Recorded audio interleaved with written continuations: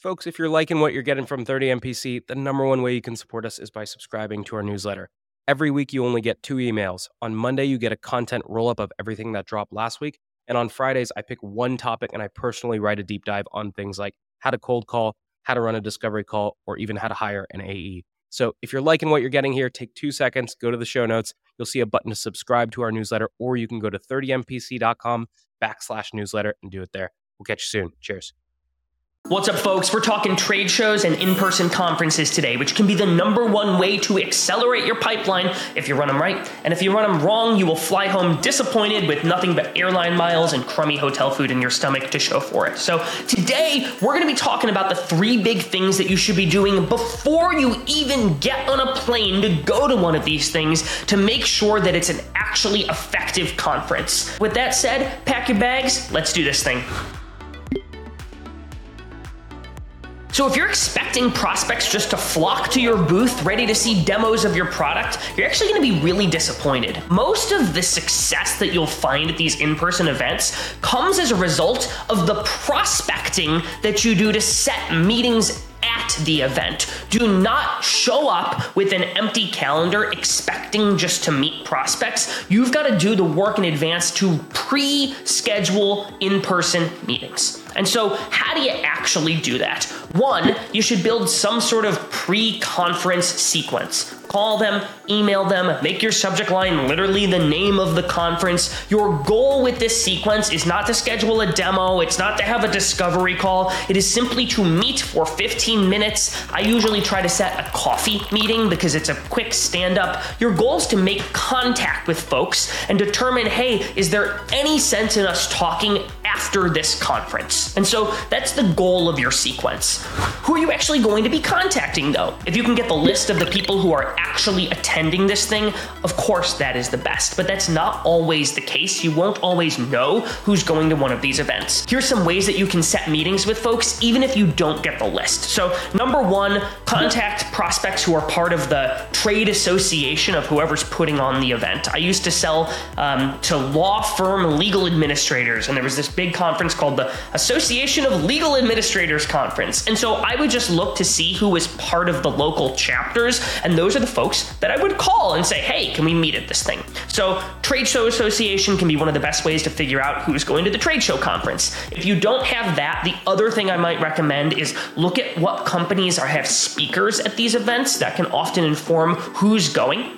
2, look at prospects in the same geographical region. So if you're flying to San Francisco for an event, contact all of your California prospects. They're more likely to be there than your New York prospects are. And then 3, just assume that your top prospects are going to these things. You are always better off assuming they'll be there and prospecting with the assumption they'll be at these events and hearing, oh no, I'm actually not going, than not contacting them at all because you're unsure. So go after your territory, assume people are going to these things. They most likely are. And I'll tell you, I've even booked meetings with people who are like, oh, I'm not going, but I'll talk to you virtually. Awesome, that's a win. And so if you do this right, you should be going into these events with 5, 10, maybe even 15 in-person meetings to get a quick coffee, maybe drink decaf, you don't want to be that caffeinated, before you even get on an airplane. The reality is, though, you're going to have a lot of prospects who you can't pin down. And so the next thing you should be doing, number 2 of the things you should be doing in advance of these conferences, is preparing to do what I call floor hunting. Floor hunting is simply seeking out the humans that you were not able to pin down a meeting with at the event. Yes, I know, you prospect all the time. I just made you prospect to book meetings in advance of this event. Floor hunting is in-person prospecting, seeking those people out.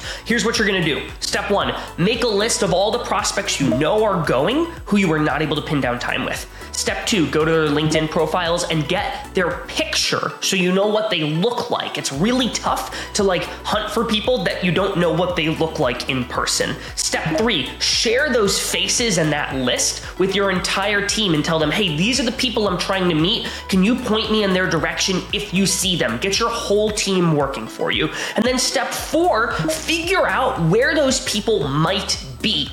Happy hours. Look at the other vendors that are going to this event and what events they're throwing. A lot of them throw happy hours or socials during these things. Ask your customers, hey, what are some of the events, happy hours, things that I should be going to where I should be looking out for folks? Oftentimes your customers will be your best source of intel in advance of these things. And then the last one is you might consider going to some of the speaker sessions. A lot of prospects go to those to learn. You should be going to learn, but you should also be going to meet those folks floor hunting. The moral of the story is, and you'll see when we talk about the next video where I talk about what you should be doing at these events, is you should not be waiting for prospects to come to you. You should be seeking them out. You've got to live by the mantra here, if it's to be, it's up to me.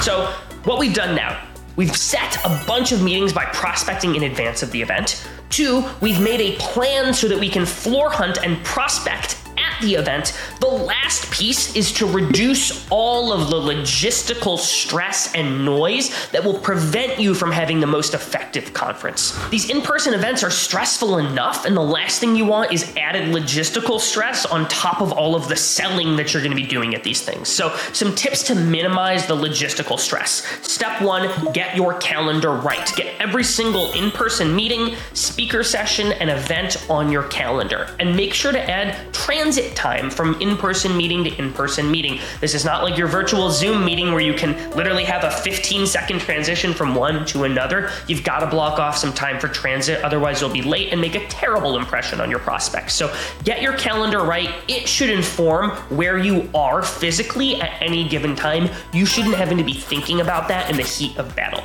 So that's your calendar. The other thing that you'll do is, as you're looking at the meetings that you have set, think about what's the key outcome that you actually want to drive with these meetings. They're not going to be like your normal virtual discovery calls where you might even show some of the product and you ask 42 questions. These are pretty tight, like 15-minute in-person meetings. So be prepared to run a much tighter meeting than you are used to. What that will often include, because you're going to be having a lot of ad hoc meetings if you do your floor hunting right, is folks literally just having 2 minutes to understand what you do and should you meet after the conference. And so get your elevator pitch down right. It should be less than 20 seconds, shouldn't have weird jargon. They should know what you do, and it should be an informal explanation of the problems that you solve. So get all of that right. And then the last piece is the most stressful thing in the world is when you don't look the part at one of these and you don't dress right. What I recommend you do is sync with your team and figure out, hey, has anyone been to this before? What's the normal attire like? And if none of you have been before, what I recommend you do is look at photos of last year's event.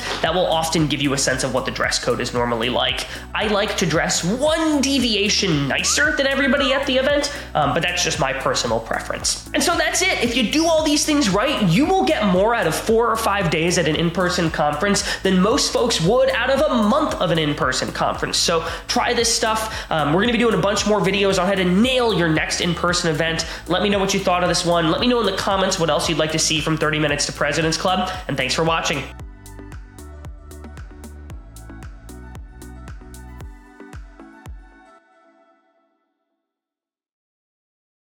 Today's tip to optimize your sales day is brought to you by Boomerang. If you get an email and the action required on that email is going to take you less than 2 minutes to do it on the spot. It's not worth adding it to your to-do list, having to look at the item, remember what you need to do. That's going to take you more than 2 minutes anyway, so do it on the spot, get it off your plate. Now, we documented our best templates and tips to help you optimize your sales day with our friends at Boomerang, and you can get that documentation for free at the link in the show notes. Your ZoomInfo actionable insight tactic is called Jane's Moving Up. Why? Because that's the email subject line you'll use when you get a real-time notice that your prospect Jane just got promoted. From there, in the email, explain how ZoomInfo helps rising sales leaders win their first 90 days on the job by highlighting coaching opportunities or supporting a team-wide prospecting push.